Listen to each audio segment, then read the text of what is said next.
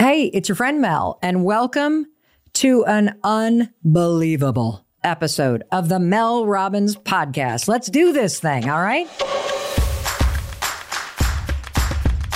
Hey, it's Mel. There are so many times that I sit down and start talking to you, and I just wish I could see you. I wish you were here with me so that I could see you as we're having this conversation. One of these days, maybe we need to do the podcast live so that I could see you. Or maybe we could organize a walk where we could walk and talk, because that's always been my vision for the Mel Robbins podcast. Now, when you and I met on Monday and we talked last time, it was all about graduation. That was the theme. Do not give up on your dreams. Failure's not an option. Absolutely loved that conversation. And I want to talk about it again. Not that exact thing, but about the future, because it's in the air. This time of year, everybody is thinking about the future. And some of you are thinking about the immediate future, and you're super excited about it. You know what your plans are. You know what you're doing. That is so awesome. But there's so many of you that are looking out into the near future and you're freaking out. Like, for example, I was just talking to my daughter this morning. We were on FaceTime and she had just gone for a run. I'm like, how you doing? She's like, I'm totally stressed out. And I'm like, what's going on? She's like, I got to pack up this thing. My roommates are signing leases. The lease is going to end.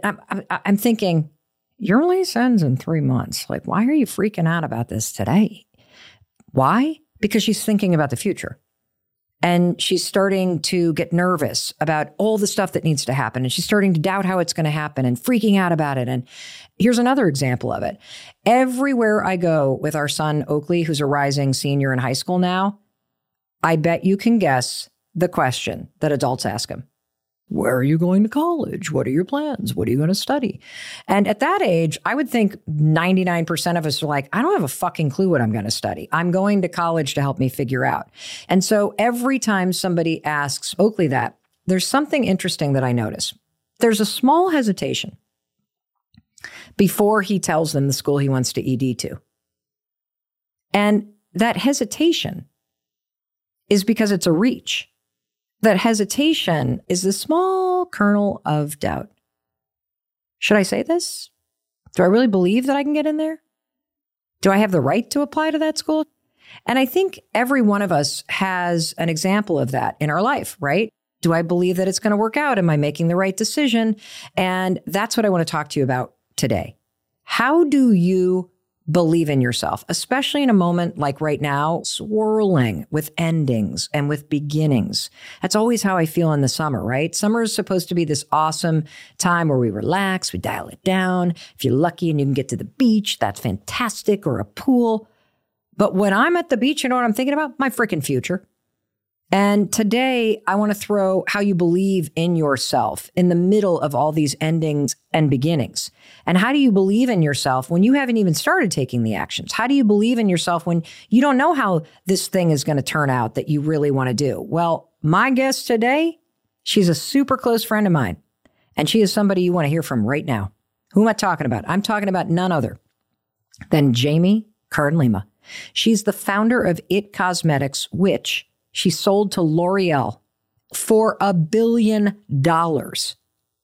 Jamie is the queen of learning how to believe in yourself, because when she started It Cosmetics, she was not some influencer with daddy's money. No. She didn't get a degree in how to start a company. She was a waitress at Denny's with terrible skin rosacea, like the bright pink kind of breakouts all over her cheeks. And it was that rosacea and that hardworking work ethic from being a Denny's waitress that made her create her own foundation. And that was the beginning of this $1 billion company that she created in her living room, It Cosmetics. And I know you're going to love hearing from her, which is why I am so excited that you're here, Jamie Kern-Lima, to talk to us about your journey. You are one of my favorite human beings of all time. I cannot thank you enough, Jamie, for being here as my friend and for being here as the professor on the topic of purpose and learning how to believe in yourself. Ladies and gentlemen, let's give a big, warm Mel Robbins podcast welcome to Jamie Kern-Lima. Mel, thank you. Thank you for having me. This is going to be fun and real and raw. But I just want to say, Mel, something really important to me that I didn't want to leave here without saying, but everybody listening needs to know this. You are one of the rare human beings that is the same off air, behind the scenes, in your everyday life as you are in all the public things. You and I have both met so many celebrities and so many people with millions and millions of followers, and it's very rare they're the same. And one of the things I love so much about you is you are even more funny, even more intelligent and brilliant and kind and raw and real in real life. And I'm just grateful to be here for you. Wow. Okay. Just that. I think the episode's over now. Now, we got to go back in time, because one of the reasons why I wanted to have you on is because the entire mission of this show is to empower and inspire you listening to us right now to create a better life, whatever that means for you, to take the simple steps that sometimes feel impossible to pursue your dreams, to improve your health, to create greater connections, to believe in yourself. And Jamie truly is not only the professor of purpose, but her life story is a demonstration in cultivating belief in your ideas, belief in your intuition, belief that things will turn out. And so I want to go back in time and talk about how you started as a waitress in Denny's, and then from waitressing at Denny's, pursued a dream that you had of being on television. And as a fellow former waitress, I would love to start there. Yeah, waitress at Denny's, full uniform, name tag to prove it. Oh, I forgot they had uniforms. Full uniform. What was your favorite thing on the menu? Oh gosh, I love the pancakes. You know what? Just like simple. It's so funny how our steps are ordered, I think, in life. And so often, I remember being a waitress at Denny's. I remember feeling, and maybe someone listening to us can relate to this right now. You have this feeling inside of you like, there's something more I'm supposed to do, but you don't know what it is yet. And you doubt it might be possible. And I remember being a waitress at Denny's and just feeling like I have these big dreams, but not quite knowing, like, how do I believe I'm worthy of them yet? At the same time, Mel, the kitchen at the Denny's I worked at was a disaster. Like, they would take an hour to get pancakes out. So I learned to talk to people so that they wouldn't leave. They often did leave, or they'd throw like a dime and a penny on the table and leave. As your tip, as if it's your fault that the food were.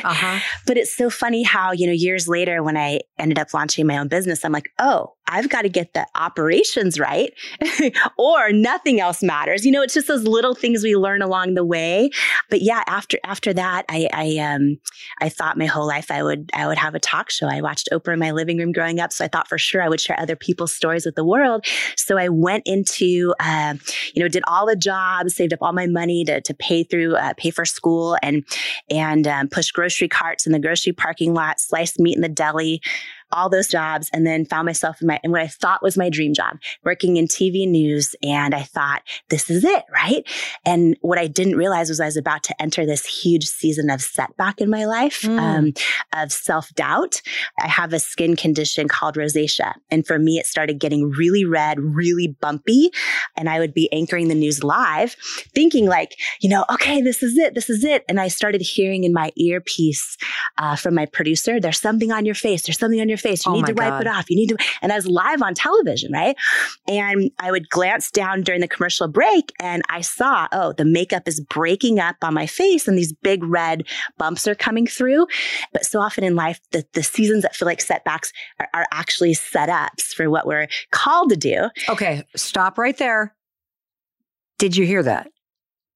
The seasons of your life that are setbacks are often setups for what you're called to do. I want to just make sure everybody heard that. And I want to take a highlighter and also highlight something that you said about being a waitress at Denny's. And it's this. You said our steps are ordered. So can you explain what that means, particularly to somebody who's listening, who may feel like, I know I'm meant for something greater. Yes. Why the hell am I at this step? And this does not feel like it is like on the path of where I'm supposed to go. So what do you mean by the fact that our steps are ordered? Yeah. I believe, everything in life is happening for us, even when it doesn't make sense. Can we what do you mean happening for us? So to somebody that's like really in it, Jane. Yes. What does that mean? Let me frame it around our topic of purpose, right? Okay. So often people feel empty because they feel like, oh, my purpose needs to be some job. It needs to be my job, or it needs to be this grand thing I haven't figured out yet. But for those of us that have accomplished a goal we always dreamed of, we get to it and we're like, oh, this isn't it, right? It's never, in my opinion, purpose is never this big goal necessarily. Purpose is so often when we're able to serve the person we once were, or serve in a way for something we've gone through. And here's what I mean. I think our purpose can be like, oh, wow, I went through a really freaking hard season in my life.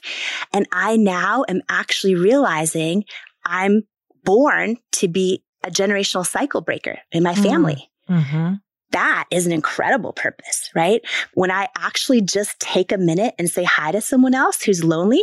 Maybe it's in the coffee line at Starbucks. Maybe it's the neighbor down the street, whatever it is. You feel in your gut a sense of fulfillment, a sense of alignment when you're doing something in your purpose. And I think that the big mistake people make is they think it's this end goal, right? A lot of times when people hear my story, Denny's Waitress builds $1 billion company, they think my purpose was to be some big entrepreneur. It wasn't? It wasn't. What was it?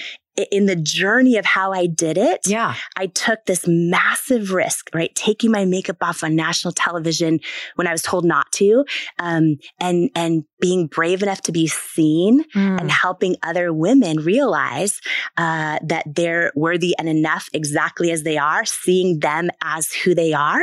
To me, that is my purpose. And in doing that, it just, a byproduct of that with It Cosmetics is we built a company with millions and millions and millions and millions of customers. And what's wild is 5% of our customers actually have skin issues like I do. 95% don't.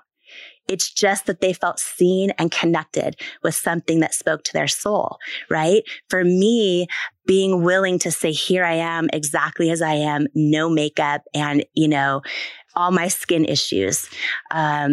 I think people connected with that feeling of, oh, I'm enough exactly as I am. You know what else I think is a really important part of your story? It is waitressing.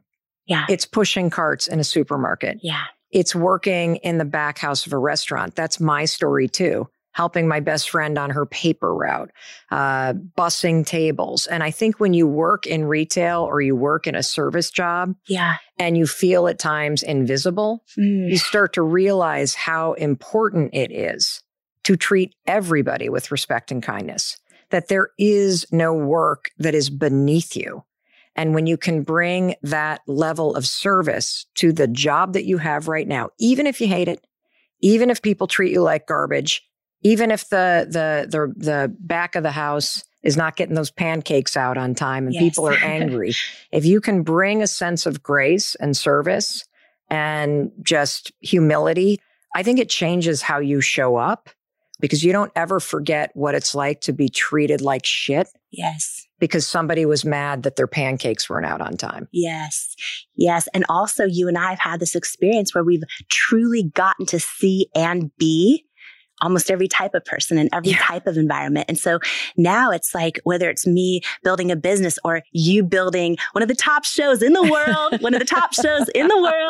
I feel part of that was like, oh, we understand who's listening and watching you right now. I understand who real people are who bought my products. And so when you mention steps are ordered, it's like, no matter where you are in your life right now, what you're going through. I believe every piece of it, whether it's, oh, someone just, cut me off in a parking lot and screamed at me, or, oh, whatever it might be you're going through, all of those things are happening for you. I believe, so that you're amassing this toolbox of understanding and getting strong enough and equipped enough for the purpose you step into. Amazing. So Professor of Purpose, Jamie Kern-Lima, right there. That's your takeaway number one. The steps are ordered. Believe in that. And this moment is helping you. It's giving you something. So that is one major tool that you used along the way. Let's go back to that moment, because I think you were 28 years old, right? Mm-hmm. When you're sitting on television in Seattle. Yeah. You are a local news anchor. You're living the dream. You're on your way. And you are now starting to have this nightmare happen. Yes. Where your rosacea is breaking through on camera in front of everybody. The makeup that they put on you. Yes. And you've got people in your ear telling you there's something wrong with your face. Yes. And you're realizing, holy cow, the makeup that they've put on my face cannot cover the rosacea and the skin issues that I have. So what do you do in that moment? Well, the first thing I did was start freaking out, right? Thinking thoughts in my head like, oh, am I going to get fired? Are viewers changing the channel right now? Like, am I costing the company ratings, right? So it was this Could you feel those moments when you could feel like the makeup kind of like disappearing? Like, there were moments when I used to be a commentator for CNN.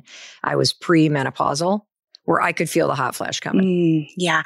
I didn't feel it until they said it in my ear and in my earpiece. And then what would start to happen was I would get so nervous and stressed out because they kept trying to cover it during commercial breaks. I could feel my heartbeat in my ears. So what I remember is like anchoring the news live and sometimes you have to be happy, tell this happy story, or you're serious telling. And I just remember my heart beating in my ears, hoping people weren't changing the channel. And, and it started this thing where I, would spend it's funny. I was anchoring the news, and people think when you're doing that, you must have all this money, but you really don't get paid much at all. And I took my little paycheck that I had and started spending it on department store makeup, professional artistry makeup, drugstore makeup. I couldn't find anything that worked. And I had this idea one day, like, oh, if I can't find anything that works for me, there's probably a whole lot of other people out there that feel like makeup doesn't work for them. And it was sort of this idea where I was like, if I could figure out how to make something that worked for me, it helped a whole lot of people. And that was my knowing, or this gut feeling. But then my head, Mel, was like, oh, but you got no money, you got no connections, no one in the beauty industry, you're unqualified. So I sat in this place, right? And we're talking about purpose. I had this gut feeling like I was supposed to go for this thing. But then my head was like, oh, but here's all the reasons why you're not qualified to do it. Plus you're in your dream job, right? And I sat between those two. And it wasn't until I had this big aha moment of why I needed to do it that pushed me over the edge. Okay, so what is the aha moment? Yeah, so I realized one day, I'm like, this makes no sense. There are thousands of makeup companies out there. How does nothing work for me, right? Then I had this moment where I realized I've never seen a model with bright red, bumpy skin selling makeup. Like, you always see these photoshopped, airbrushed models.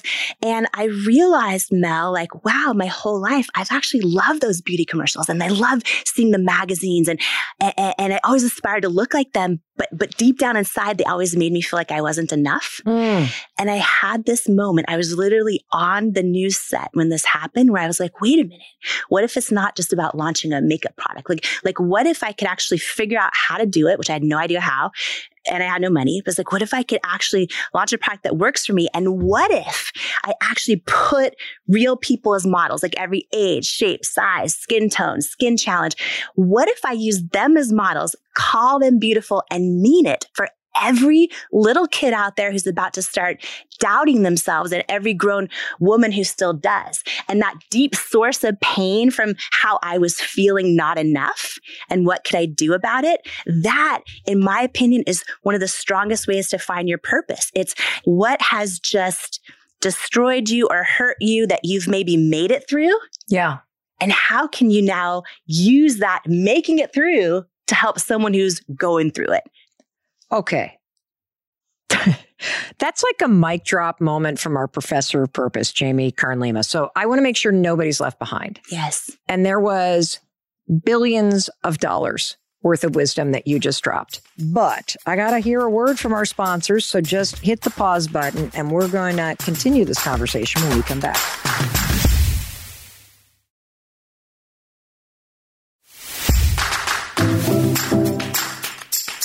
Welcome back. I'm Mel Robbins. I'm here with the founder of It Cosmetics, the billion-dollar brand that Jamie built from scratch on her own and then sold to L'Oreal. She is giving us a masterclass today on purpose. And so I want to try to unpack it for anybody that is listening to this and you have this sense that you're made for more.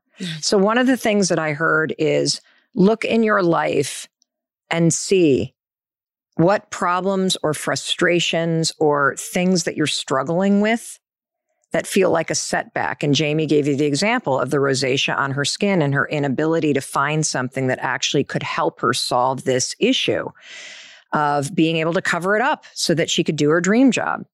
And that setback is a setup for something new.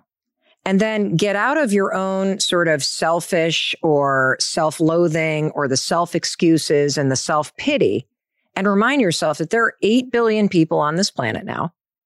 There are other people that are dealing with this. And that if you can figure out how to put your energy into making this better for yourself and you bring other people into the fold with you, you now have something that's worth working on because it helps you and it's going to help other people.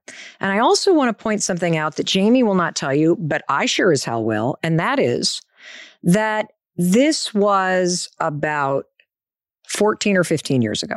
So we're talking 2007, 2008, correct? Mm-hmm. In my opinion, Jamie Kern-Lima is the reason why we have this real beauty movement. There always has to be the first person, and she was it. So when you look around the internet and social media and you see people doing naked faces, that was not something people did in 2007. It was all airbrush. It was all perfection. That was the beauty standard. And so you've got a woman who is sitting in Seattle, who has no experience and no money, deciding that she is going to not only figure out how to create a makeup line for people who have issues with their skin, but that she's going to do something nobody has ever done, which is put real, normal people like you and me into her campaigns when she finally gets this figured out. And she's going to show people what her skin actually looks like in order to sell it. I mean, that was a revolutionary idea. She was the first. And I'm telling you this because you could be the first. You have something that you can solve, and you could be the first to change the way that people think about an issue. And so, Jamie, let's pick up the story, because how do you go from this aha moment, like, oh my God, oh my God, oh my God, to doing something? Yes. Because I think some of us have aha moments, right? Yep. And then we doubt him. Do anything. Yes, because we doubt him. We doubt him. We think like, oh, someone's already done it. Yes. Or, oh, whatever. First of all, if you're out there right now and you think, oh, you have an idea or a way you want to show up in the world or someone else you want to help, but you think, oh, someone's already done it. Literally, there's only one of you in the entire universe, which by definition means no one has ever done it the way you're going to do it. So when I launched this. Say that again, Jamie, for the people that are like, whoa, kids. Calm down. Wait, Jamie just said something. I was doing my dishes.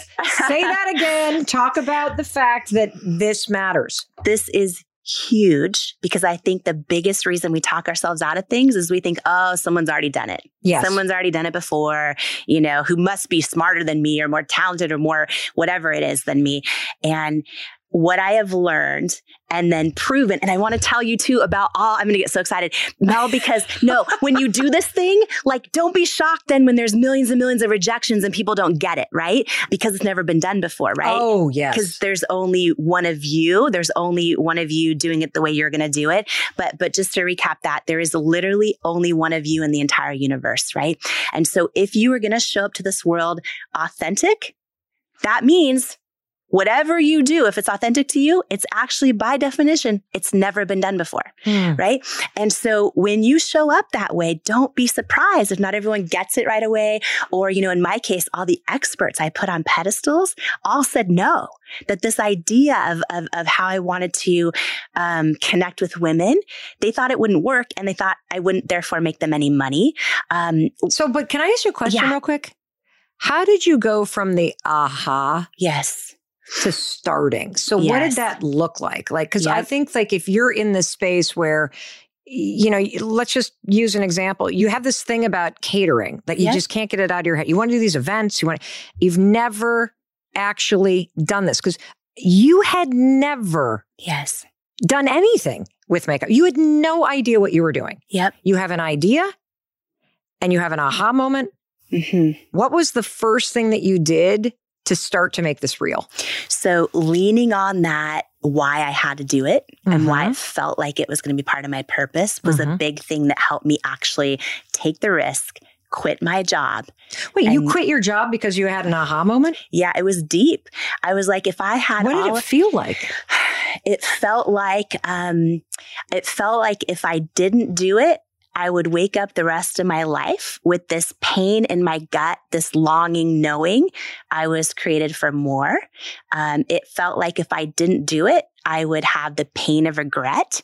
And if I did do it, I might have the pain of failure and maybe the pain of embarrassment and then maybe the pain of, oh, wow, that doesn't feel like it went how I thought it was. I knew it was this big risk. I knew I was leaving what I thought was my dream job. Why did you have to quit your job? Just curious. It was literally from day one, I was all in. I dove all in. I knew if I was going to do this, I needed to just go all in on it.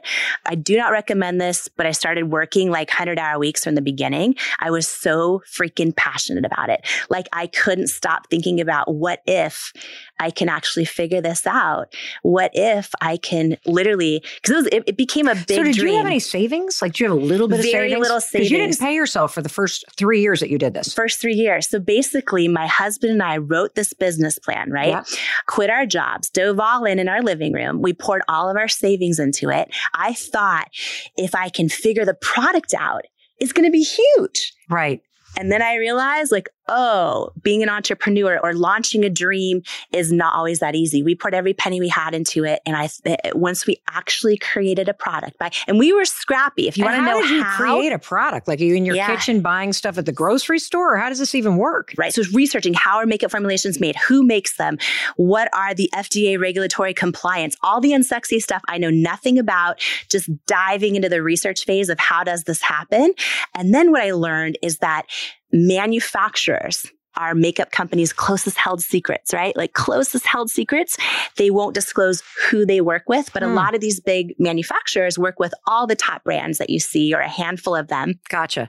So are you saying that all of the brands and top brands that you see are basically manufactured by a handful of companies? Yes, handful of companies. And then some do it in-house as well. Gotcha. So what I did was scrappy. I walked into a Sephora. I wrote down the name of every single brand in there, went home. I had no money, right? Cold call every single brand and saying I'm looking for a really great manufacturer. Could you let me know who you manufacture? And then they hang up on me. You know what I mean? One after another, after another, after another. And I got this really small brand in a totally different kind of positioning where the girl who answered said, oh, here's who we use. They're in New York City, blah, blah, blah. So that was my first manufacturer. Reached out to them, had a meeting in person, had no money, poured this idea out to them. They took a risk making me samples. And that's how it started, was just really being scrappy and trying to figure it out. All of our money had went into the product development formula and the advisory board of the product. Yep. And I thought, okay, now we have a product that works for me, right? This was after hundreds of formula iterations.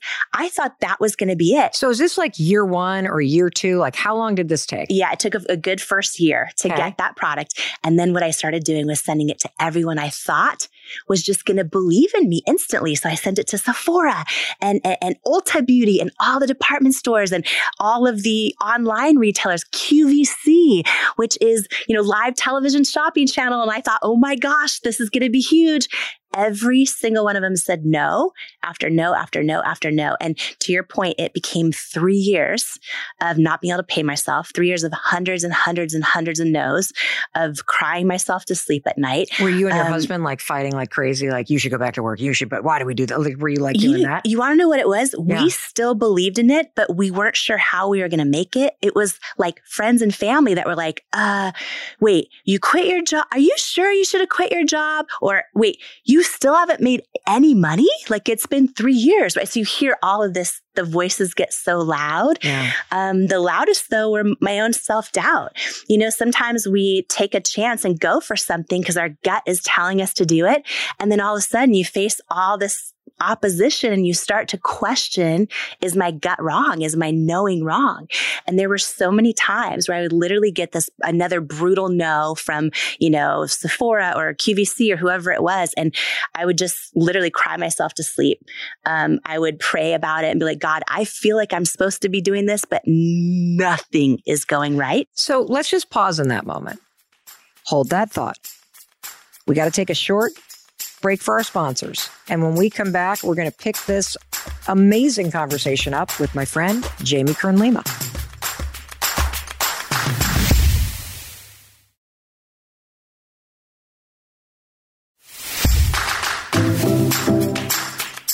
Welcome back. I'm Mel Robbins. I'm here with the founder of It Cosmetics, the billion-dollar brand that Jamie built from scratch on her own and then sold to L'Oreal. She is giving us a masterclass today on purpose, believing in yourself.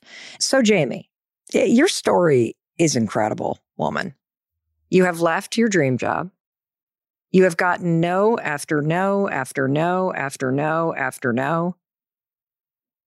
How do you stay connected to your intuition in a situation like that? What tool do you have, or what advice can you give to somebody who's having trouble hearing what the right decision is in that kind of situation? Yeah. So I think that intuition is like a muscle that we build over time. And I think it's a lifelong journey. That, you know, to really learning how to hear it and to trust it. And one of the greatest tools, I think, is to think back to times in your life where maybe you had this gut feeling to do something and everyone around you said, don't do it. So you listen to them, you didn't trust yourself, and then think about what happened. Right. And then similarly, go back to a time where everyone was like, oh, no way, no way. And you're like, but I love him. I don't think he's lying. I think his phone really did break 5 times every weekend. He didn't disappear. His phone, like, right. Think about like that situation when everyone was telling you something and you didn't listen, or even your gut was telling you, right? And you didn't listen. And you think back to those times and you start to develop pattern recognition of how it felt in moments in your life when you trusted yourself or didn't, and what happened. And you get better attuned to what that feels like. So what does it feel like for you in those situations? Like, can you describe what it feels like for you when you're like, yep, no, that's a no? Yes. And what does it feel like for you when you're like, I'm sticking with this? Yeah. Often it's the tiniest of feelings in my gut, right? Some people describe it as like a still small voice. I pray about it. I ask God to give me the answers and I try to live the answers. Do you feel the answers that God gives you? Like, is that what happens for you when you do this? Like right now when I look at you, right? Yeah. Like I know you're a beautiful soul, right? I just know it. You know it. You feel it. Like, I feel like you have good, like you're good. You know what I mean? It's a feeling, right? And we get these feelings, but so much around us is so loud, you know, and we just learn over time. And by the way, not to go, this could be a whole other episode, but especially as women from the time we're young, we learn not to trust ourselves. We walk into our parents fighting and we go, is everything okay? They're like, everything's great. Everything's great, right? To protect us, we start to learn to doubt ourselves, right? Yep. But you know, or, you know, especially as young girls, you learn to make decisions by consensus, often with your friends. And making other people happy. And making other people happy. People pleasing. We're rewarded for pleasing everyone else and almost ignoring what we feel. So if you're someone who's an adult right now going, I don't even know how to hear my own gut or trust myself. That's why we've been trained out of learning how to do it, right? So it takes intentionality and really deciding, oh, you know what? I'm going to put in some time, even if it's 5 minutes a day, just to thinking about moments in my life where I trusted myself, where I didn't. And if you don't remember any of them, start now. You know what you just inspired me to think about? I don't even know if it's possible to do this, but imagine if you could go through the rest of today and only make decisions that align with what you truly want. Yes. If you don't want to go to that party tonight, don't go. If a friend asks you something and you feel obligated out of guilt to lend them that thing, don't actually lend them the thing. Yeah. Eat what you want to eat tonight for dinner. Don't just go to wherever your friends want to go. I think that would be a real eye-opening experiment if you were to do that. And you start building that muscle, right? Some people don't even pay attention to what they actually want to eat for dinner. They're just like, what sounds good to everyone? But to your point, when you start paying attention, then you also start building that knowing of hearing your own knowing. Do you think it's possible to discover your unique purpose in life if you are not connected and listening to your intuition, I mean? It's way more likely. And you're going to actually discover more than one purpose often if you're really tuned in to your intuition and you're intentional about it. But what I'll say for someone who feels like they can't hear their gut, but they still want to find their purpose, a friend of mine says that you're best positioned to serve the person you once were. Right? Trent Shelton, our friend, says one day the things you're going through right now will be the things you made it through. Yeah. And what I would say to someone listening right now is look at something in the past that has broken your heart, that has caused you grief, that has been something that you care deeply about, whether it's positive or negative, that you've gone through, something you care deeply about, or maybe pain you've gone through, something you have made it through. I believe often when we go through the hardest times in our life, it's for one of two reasons. What are they? It is to either equip us with the strength we need to carry the weight of our success that's to come, to carry the weight of our purpose that's to come, or we've gone through these horrible, unspeakable times, things we would never want to happen to us again in our life, because we're actually going to get our greatest source of fulfillment and purpose by one day helping someone else who's going through them. I love that saying that you're best equipped to help the person you used to be. Yes. Yes. Yes. So let's go to that moment, Jamie. You're 3 years in. Yeah. You've burned through the money. Yes. You have been told no by everybody. And even though you have leveraged all of the steps that were ordered along the way and like an amazing Denny's waitress, you can talk to anybody, you can hustle, you can figure it out. You have nothing but closed doors in front of you. Yes. And a ton of product and no money. Yes. What is the turning point? Yes. Why did you not give up? Yeah. So 2 big things happened. The first was in the form of a crazy, painful rejection. So I thought, Mel, so we got a call from a big potential investor and very famous for launching all these sort of unknown brands and making them big products we all buy in grocery stores. And, you know, and I thought, and they'd gotten a hold of our product. And I thought like, oh, if they invest and A, I'm not going to go bankrupt. B, like we can leverage their clout to get in these stores that keep telling me no. Yeah. Like I had this whole scenario planned out that was like this Pretty Woman moment, right? Where I was like, oh, he's going to save the day. And so we started taking meeting after meeting, and it got down to the final meeting with this huge investment firm. It was in person. My husband and I actually flew to the meeting, and the head guy was about 3 feet from me. Yeah. And his whole team was there, who was awesome. I just presented our whole future product pipeline. And he says, you know, you should be so proud of this product you've created. It's really, really good. But it's a no. We're going to pass on investing in IT Cosmetics. And I was like, okay, can you tell me why? Because I'm so used to hearing no. And I was like, okay, even though really I was devastated. Well, yeah, because this was supposed to be the meeting where they're like, let's do this. And I was so hopeful and I was so desperate. Yeah. And he got very quiet and he says to me, do you want to know, you know, I said, can you tell me why? And he says to me, do you want me to be really honest with you? And I said, yes, please. And he got really quiet, and he's like 3 feet from me in person. And he says, I just don't think women will buy makeup from someone who looks like you with your body and your weight.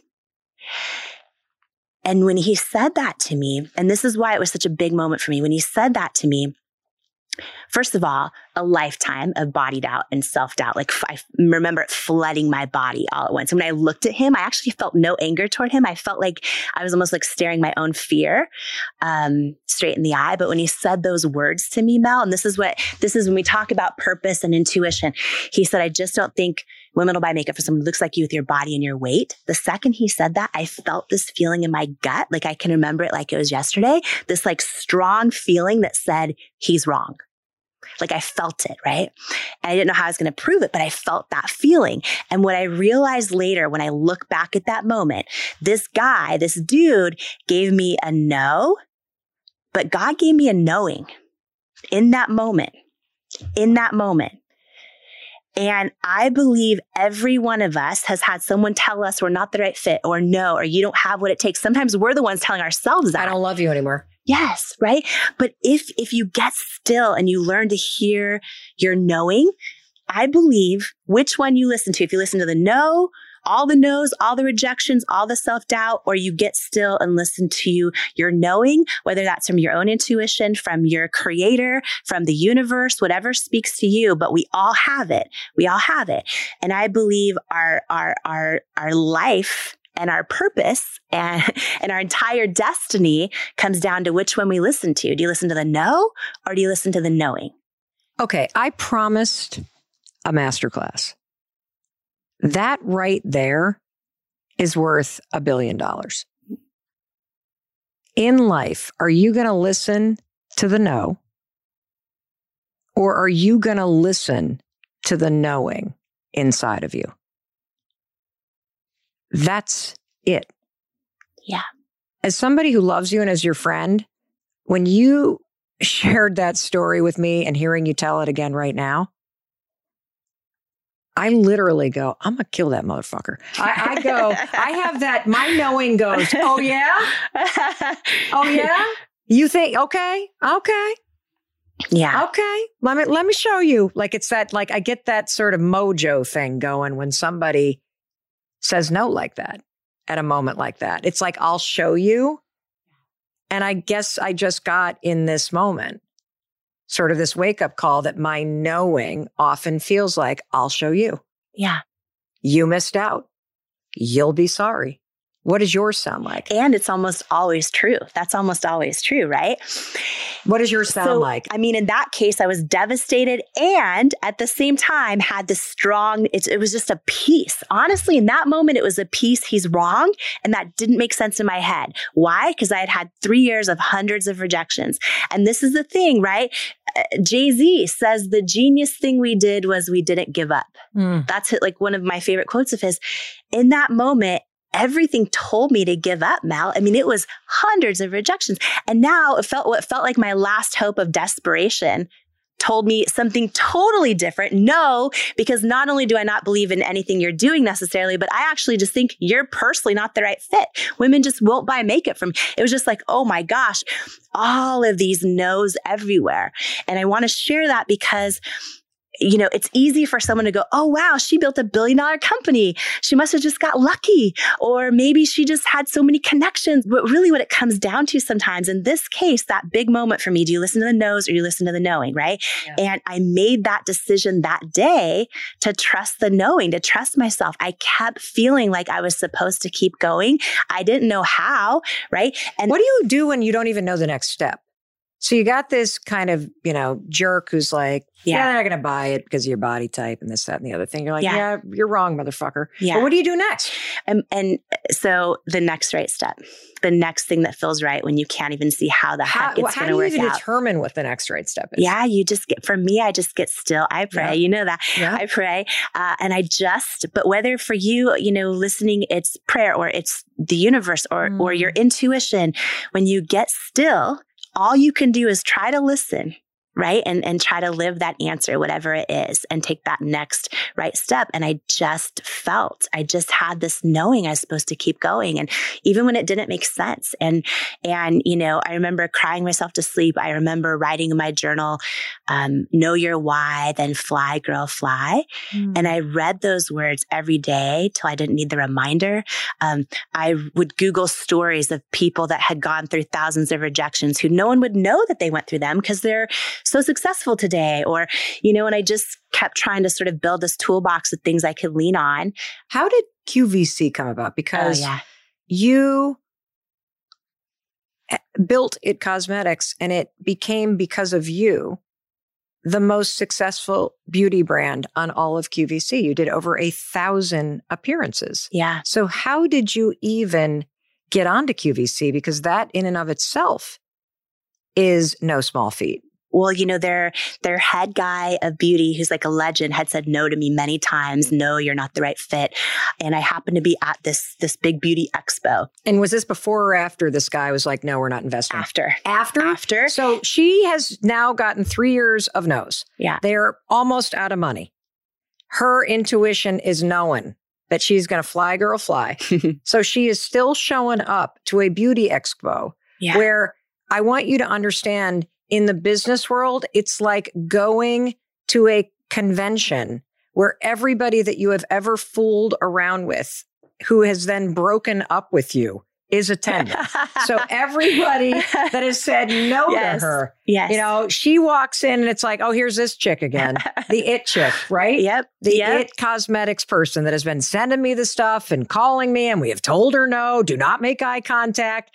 This describes it exactly. Yes. Everyone you fooled around with, who broke up with you, and they're like, oh, don't make eye contact. Oh, it's God, that. This chick again with the skin, okay. Yeah. So you're at this thing. You've been told no by the big person. It's been 3 years. So we're talking like 2011, 2012-ish. What do you do? So you get this 3-foot table, right? It's a huge convention. There's 6,000 women at this convention. Wow. They're walking up and down, and it's every beauty brand in the world. Are they buying it for their stores or? No. So what it is, it was this big Cosmetic Executive Women Awards show. Okay. You get a 3-foot table. You're demonstrating your product. You're hoping that someone who walks by either wants to carry your product in their stores, or all the press is there. Right. They cover your product. And when I got there, I saw QVC had this huge booth in the background, and you're not allowed to leave your table, right? I couldn't afford to get kicked out. But I just kept having this feeling like, okay, I've called them a million times. They've told me no forever, but I've never met anyone in person, right? So I kept trying to sneak away from my table. And every time I got over there, the buyers would be mobbed with people. I eventually got over there, made my way to one of the buyers, introduced myself, poured my heart out. I remember sweat just dripping through my clothes because I was freaking out, down to no money. Yeah. I'll cut a real long story short, but she gave me her card. It's like when someone says, oh, DM me on Instagram. You don't know if they really mean it. Then you're on your Instagram checking your DMs and you're like, oh, they still haven't replied. And I thought, is that what it's going to be like? But she actually meant it. And I flew out, had a meeting with her. We got a yes, my first big yes, for one shot on QVC. And what it meant, Mel, was I was going to get this 10-minute segment live on the air, live in front of 100 million homes. And I either had to sell enough product to hit their sales goal or not come back. We were only doing 1 to 2 orders a day on our website. Okay. And 1 to 2 orders a day, everybody. Yep. After 3 years. 3 years of this. Yeah. This is barely keeping the lights on. And so now you get your shot. There are those moments in life. Yes. You're at bat. Yep. And you got to be ready for those. Yeah. And so put us right there with you. What happened? Yeah. What happened was I was about to learn one of the greatest life lessons I've ever learned to this day. Here's what I mean by that. So I found out I get one shot, and I had to sell over 6,000 units of our concealer in this 10-minute window to hit their sales goal or not come back, which was about like $130,000 or $140,000 of product in a 10-minute window. I also want to point out to everybody, that's 10 years of sales on her website at the current amount. So in 10 minutes, everybody, she on live television has to move 10 years worth of volume she was selling on her website at that time. In one shot. One shot. And she'd never done this before. I realize you were a television anchor, but this is a totally different thing. Well, QVC, it's unlike stores where you can walk in and there's thousands of products in one space. Their 1 minute of airtime can get one product. So you're competing with the volume of like Apple iPhone or Dyson vacuum. You have to hit these high sales goals. Yeah. And what I quickly learned was the offer was consignment, which meant I wasn't guaranteed to be paid for it. I had to figure out how to get a loan to cover the cost of manufacturing 6,000 units of product, shipping it in, going through legal, going through QC, going through all of it. And then I learned if I go on air and it doesn't sell, I have to take it all back and therefore go out of business, right? So you should never, ever, ever accept a purchase order you can't afford to lose ever. But at this point, it was like, I don't know what else to do. This is it. The shot. This is it. And so here's what happened. We went to 22 banks that all said no, and they probably should have. The 23rd bank, which was California Bank and Trust, and gave us a loan that covered our very first purchase order and a little bit more. So I took the little bit more. We hired third-party consultants. I'm like, I'm going all in. I want to do the best 10 minutes I could possibly do. I want to have no regrets. And they all told me the same thing. Which is, if you want a chance at making it, here's what you need to do. You need to use this type of model to demonstrate your product, which is flawless skin, early 20s, all the same skin tone. And I'm like, okay, but that's inauthentic. That's not why I'm building this brand. I'm like, what if I put models in their 70s and someone with hyperpigmentation and someone with acne? And what if I take my own makeup off on national TV and I could prove live how the product works? And they were mortified. And here's the thing, Mel, they wanted me to win. Like they were giving me the best advice that they know how. Did people say, wait, you can't take them on the air? Or was there any, like, were people like, oh, she's got, this is just going to be terrible? Like, what was that like when you walked in? Did they even know you were going to take your makeup off? Yeah, I let them know I wanted to. And QVC was great. They want everyone to be their authentic selves. It's just, this has never been done this way before. Okay. And I wish I could say it was easy for me to just go, I'm just going to go with my knowing. But the truth is I flew out there a week early, Mel. I sat in a rental car in the parking lot, cried every day. I actually second guessed myself. I'm like, if I do it, maybe I'll do it their way first. Then I'll make money. Then I'll do it my way. But I know that you can't fake authenticity. And authenticity alone doesn't automatically guarantee success. But what I do know is inauthenticity guarantees failure every time. Okay, everybody stop. The professor classes in session. Did you hear that?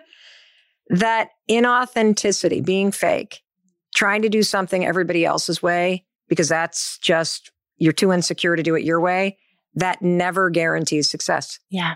Authenticity, your knowing, your special spin on things. Yeah. That is the pathway to purpose and success.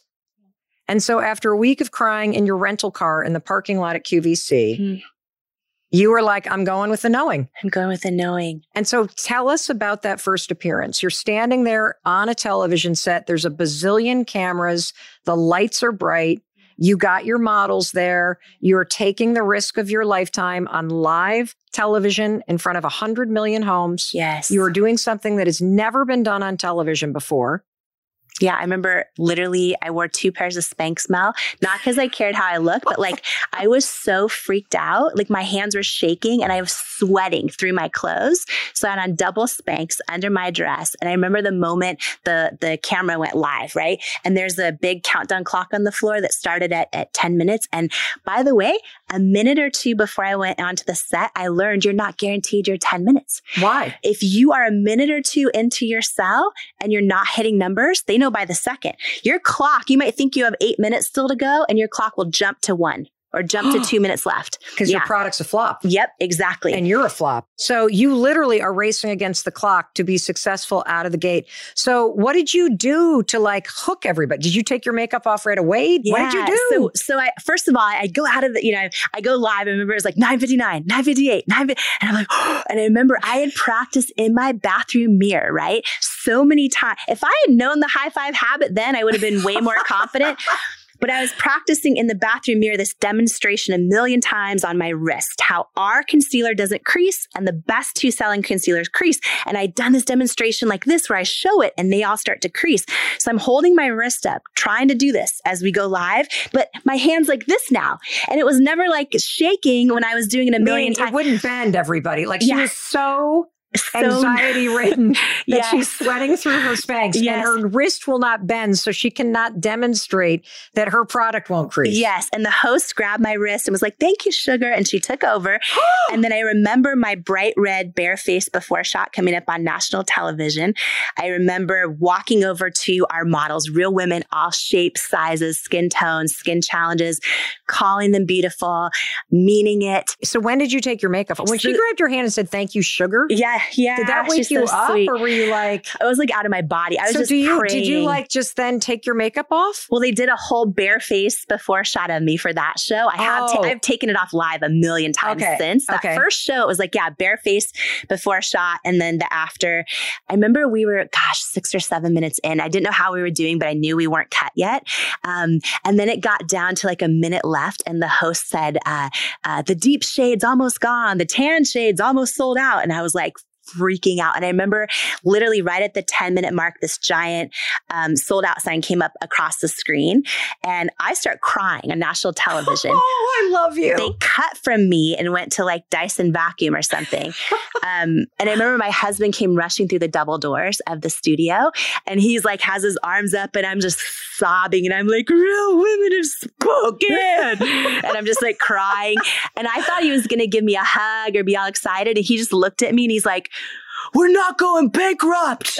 And I was like, "Ah."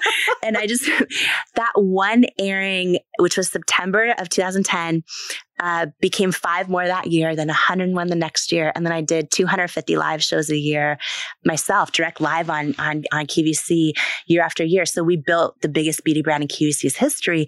And the only reason that I share that is because it was years of no, and you're not the right fit. And what I love for anyone listening who needs to hear this is no one can tell you you're not the right fit. No one. And you can get all the no's in the world, but you have your knowing. And by the way, I believe this, Mel. I believe even when you trust your knowing and then it seems like it was wrong and things don't go your way over and over and over. Like I look back at those moments, right? I really wanted that investor to invest in us. Thank God he didn't. When I say everything's happening for us, what I mean is like, I was so desperate that if he would have invested in us then, I probably would have given him the majority of the company for probably almost no money, right? By the time, many years, 6 years later, after that day, 6 years later, when L'Oreal bought this little company, I started in my living room for $1.2 billion cash. Paulo and I were largest shareholders. And I look back and it's like, oh gosh, thank God all the no's happened when they did, even when they sucked, even when it felt like it wasn't fair. And I can look at that in many scenarios. Sometimes we don't have some big positive outcome, but we learn a purpose through a no. Right. We learn a calling through a no. We learn a lesson. We build strength. We build resiliency. We appreciate the beautiful moments so much more when we've gone through the tough ones. So have you ever seen that investor since? I have not seen him. Of course, I asked the petty question. I'm like, have you ever seen him to twist the little knife in there? Okay. So I heard from him one time ever again, and it was 6 years later, the day that L'Oreal announced the deal. So because they're a public company, they announced, that they had acquired It Cosmetics, maybe the first woman to hold a CEO title of a brand in their 107-year history. They did the big press release. So that's kind of surprising. 107 years, L'Oreal, a makeup company. It took them that long to have the first female CEO of a brand? I hope they have many more now. That is my prayer. But so they announced it, right? So all of a sudden it was a homepage of the Wall Street Journal, the press everywhere. And that was the first time and only time since that I heard from that potential investor. And what did he say? He said, "Congratulations on the L'Oreal deal. I was wrong," is what he said, and wished me the best of luck. And that's a big deal to admit you're wrong. It is. And so when you speak about petty, so what I did say to him was thank you. But what I wanted to say, what did you want to say? So in that moment, here's what I thought about. I thought about, do you remember the movie Pretty Woman where like she goes in the store and they wouldn't help her? And then she goes back. Remember when she goes back? Yes. So I wanted to say to him, big mistake. Huge. I could give you 1.2 billion reasons why it was a huge mistake. But I didn't. I wouldn't have wanted to be him in that situation. We probably would have been one of the most successful investments in his firm's history. So I always say rejection is God's protection so often. There's another one, everybody. Rejection is God's protection. Yeah.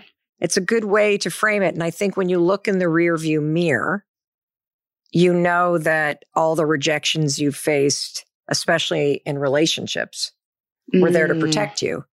I think the true thing that you've taught me through your story and through the example that you continue to set, Jamie, is that true power and grace and grit and belief is about seeing that in front of you, not behind you.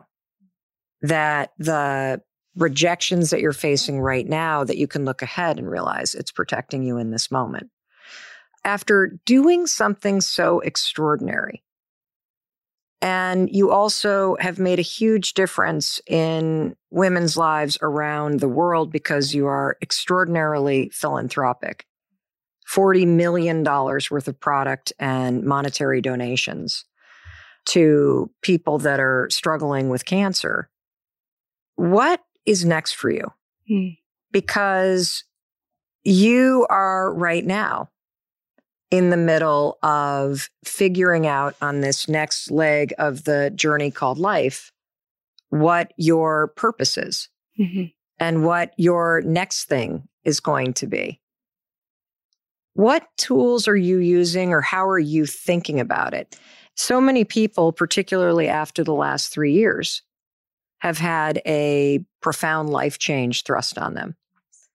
And they're looking ahead at an open road, wondering what their purpose is going to be, what they're going to do. Can you just speak to that person for a minute about how you're going about figuring it out? Yeah. So one thing I just want to remind everyone too, Mel, because I think people put so much pressure on themselves that their purpose has to be their job or their next job. And a lot of times we can be doing a job that's fine. And maybe for family reasons, we need that health coverage and we need that paycheck, and your purpose can be found in the things you do outside of that, right? There's a lot of ways to listen to that knowing and your gut. And then when it feels right, that's aligned with who you're born to be and how you're born to show up in the world. And so for me right now, there's that famous saying, just because you can, should you, right? There's a big part of me now with all these, could I go launch a bunch of businesses? Yes. And what I feel drawn to is literally, because here's the deal. Yes, I've built $1 billion business. Yes, I have other companies that I invest in. You also are married and you have 2 beautiful children. Yes, a 2-year-old and a 4-year-old. Incredibly devoted to your family. Well, and here's the thing is that's all part of my story. But when I look at my real story, meaning the part that ties deeply to my purpose, my real story is a girl who went from not believing in herself to learning how to. And so when I wake up in the morning and I think about the things I've done so far, the things I hope for my kids for, and how I built $1 billion business, it was really through seeing women, helping them see themselves and believe in themselves and believe they are worthy and enough. And that's what fires me up every morning. So when I think about what I'm stepping into next, I wrote Believe It, my book about how to go from underestimated to unstoppable, donated all the proceeds. I'm donating all the proceeds from 100%. I funded leadership. Hold on. Let's just underscore that. So she writes a New York Times bestseller, donates all the proceeds from the book. Yeah. So you're kind of in this soup of knowing that this is the area where you want to focus the impact, but it's still a fuzzy target, so to speak, as our friend Dean would say, it's a fuzzy target. If somebody kind of has a sense that there's something more, but they don't quite have they haven't had that aha moment yet that you had almost 14 years ago sitting on that television set, I'm going to make makeup and I'm going to bring real women in. I'm going to show my skin and I'm going to solve this problem. I'm going to make people think that they're beautiful because they are beautiful no matter what their body. And you did it. You did it. But if you're in the soup and you don't have the vision yet, is there an exercise or something that you would recommend that we all do while we're waiting for that clarity and that epiphany to strike? Yeah. Two things. One, waiting for it to be perfect can be the lowest vibration, biggest excuse, number one reason why people just never try and never get started. So I think it's rare to ever have complete clarity. Like this is exactly perfect for it. And that's why, I think two things. I think just taking a step and seeing how it feels is good, tuning into your knowing. I also think you mentioned our friend Dean, who was saying it's a fuzzy target. He was saying something to me recently about, almost like when you're about to aim a bow and arrow and you're about to let go of the arrow, he's like, you can aim and turn it and twist it a few times before you let go of the arrow. It's okay to wait a little bit and just make sure you're going to aim at the right thing. So this year, for example, I've kind of been doing that. I've been saying, how do things feel? I have the gift and blessing of being here with you right now. How does this feel? Feels amazing. Well, like you, and maybe this is one of the reasons why we have become such dear friends in such a short period of time. And I often say on the show that I truly believe that the best years of your life and the best friendships that you'll have are on the road ahead. But a lot of the reason why we connected so profoundly, even though we are different in many, many ways, is that it goes back to the Denny's waitress. Like at my core, I am still the waitress making money, waiting tables at the Red Rooster Tavern on Scenic Drive in North Muskegon, Michigan.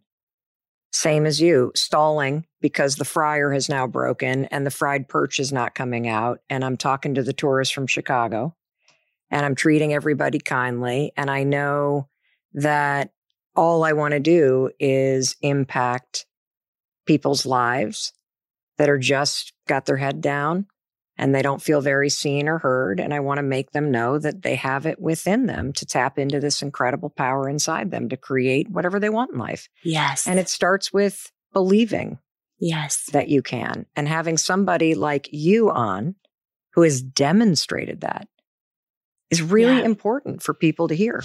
On that topic of friendship, I love so much that you are the friend that people need to your audience. And I'm honored to be the friend for this episode with you to everyone. And so honored to be part of that. Thank you. Mm-hmm. I think one of the things that I've learned, and it took me a long time to learn this, is that there is so much success and happiness to go around. And when you lift other people up and you reach out for help, that your success comes faster and it's richer. Yes. And it goes back to purpose. It goes back to that knowing and staying connected to your intention and this unique thing that you have to give to the world. It is not only your responsibility in life to stay connected to your knowing. It is your responsibility to advocate for it because only you have seen it in your heart and mind. Of course, your family says no. They don't even know what you're talking about, because they only know the person that you've been in the past. Of course, the investor is going to say no. Why? Because they only know what they know. Your knowing is yours. And you have to stay connected to it. And you have to keep describing it or advocating for it or explaining it to people so that they can see it too. And it's not until you demonstrate what you see in your own heart and mind by continuing to walk toward it, continuing to talk about it, continuing to believe in it, that it will become a reality. And that's why people say no, because it's your knowing, not theirs. And so in a weird way, a ton of no's or a lot of friction or bumping up against things as you're trying, you can't understand, why don't people get this? Why isn't this working? It's because it's your knowing, not theirs. Mm-hmm. Yeah. Amazing. Yeah. You're just the freaking best. And in case nobody else has told you, I want to just make sure that we end by saying that I love you. I know Jamie does too. Yeah, I love you also. And you're worthy of your greatest hopes and your wildest dreams and all the unconditional love in the world and your purpose, and worthy of grace, the grace that you want to give yourself on this journey. And we're all in it together. That's the beauty and power of your show also. Like, we're all in it together. We are. Yeah. We are. Well, we believe in you. So get out there and do it.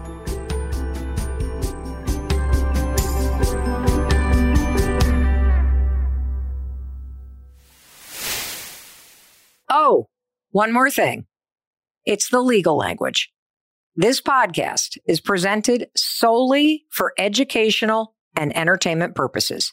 It is not intended as a substitute for the advice of a physician, professional coach, psychotherapist, or other qualified professional. Stitcher.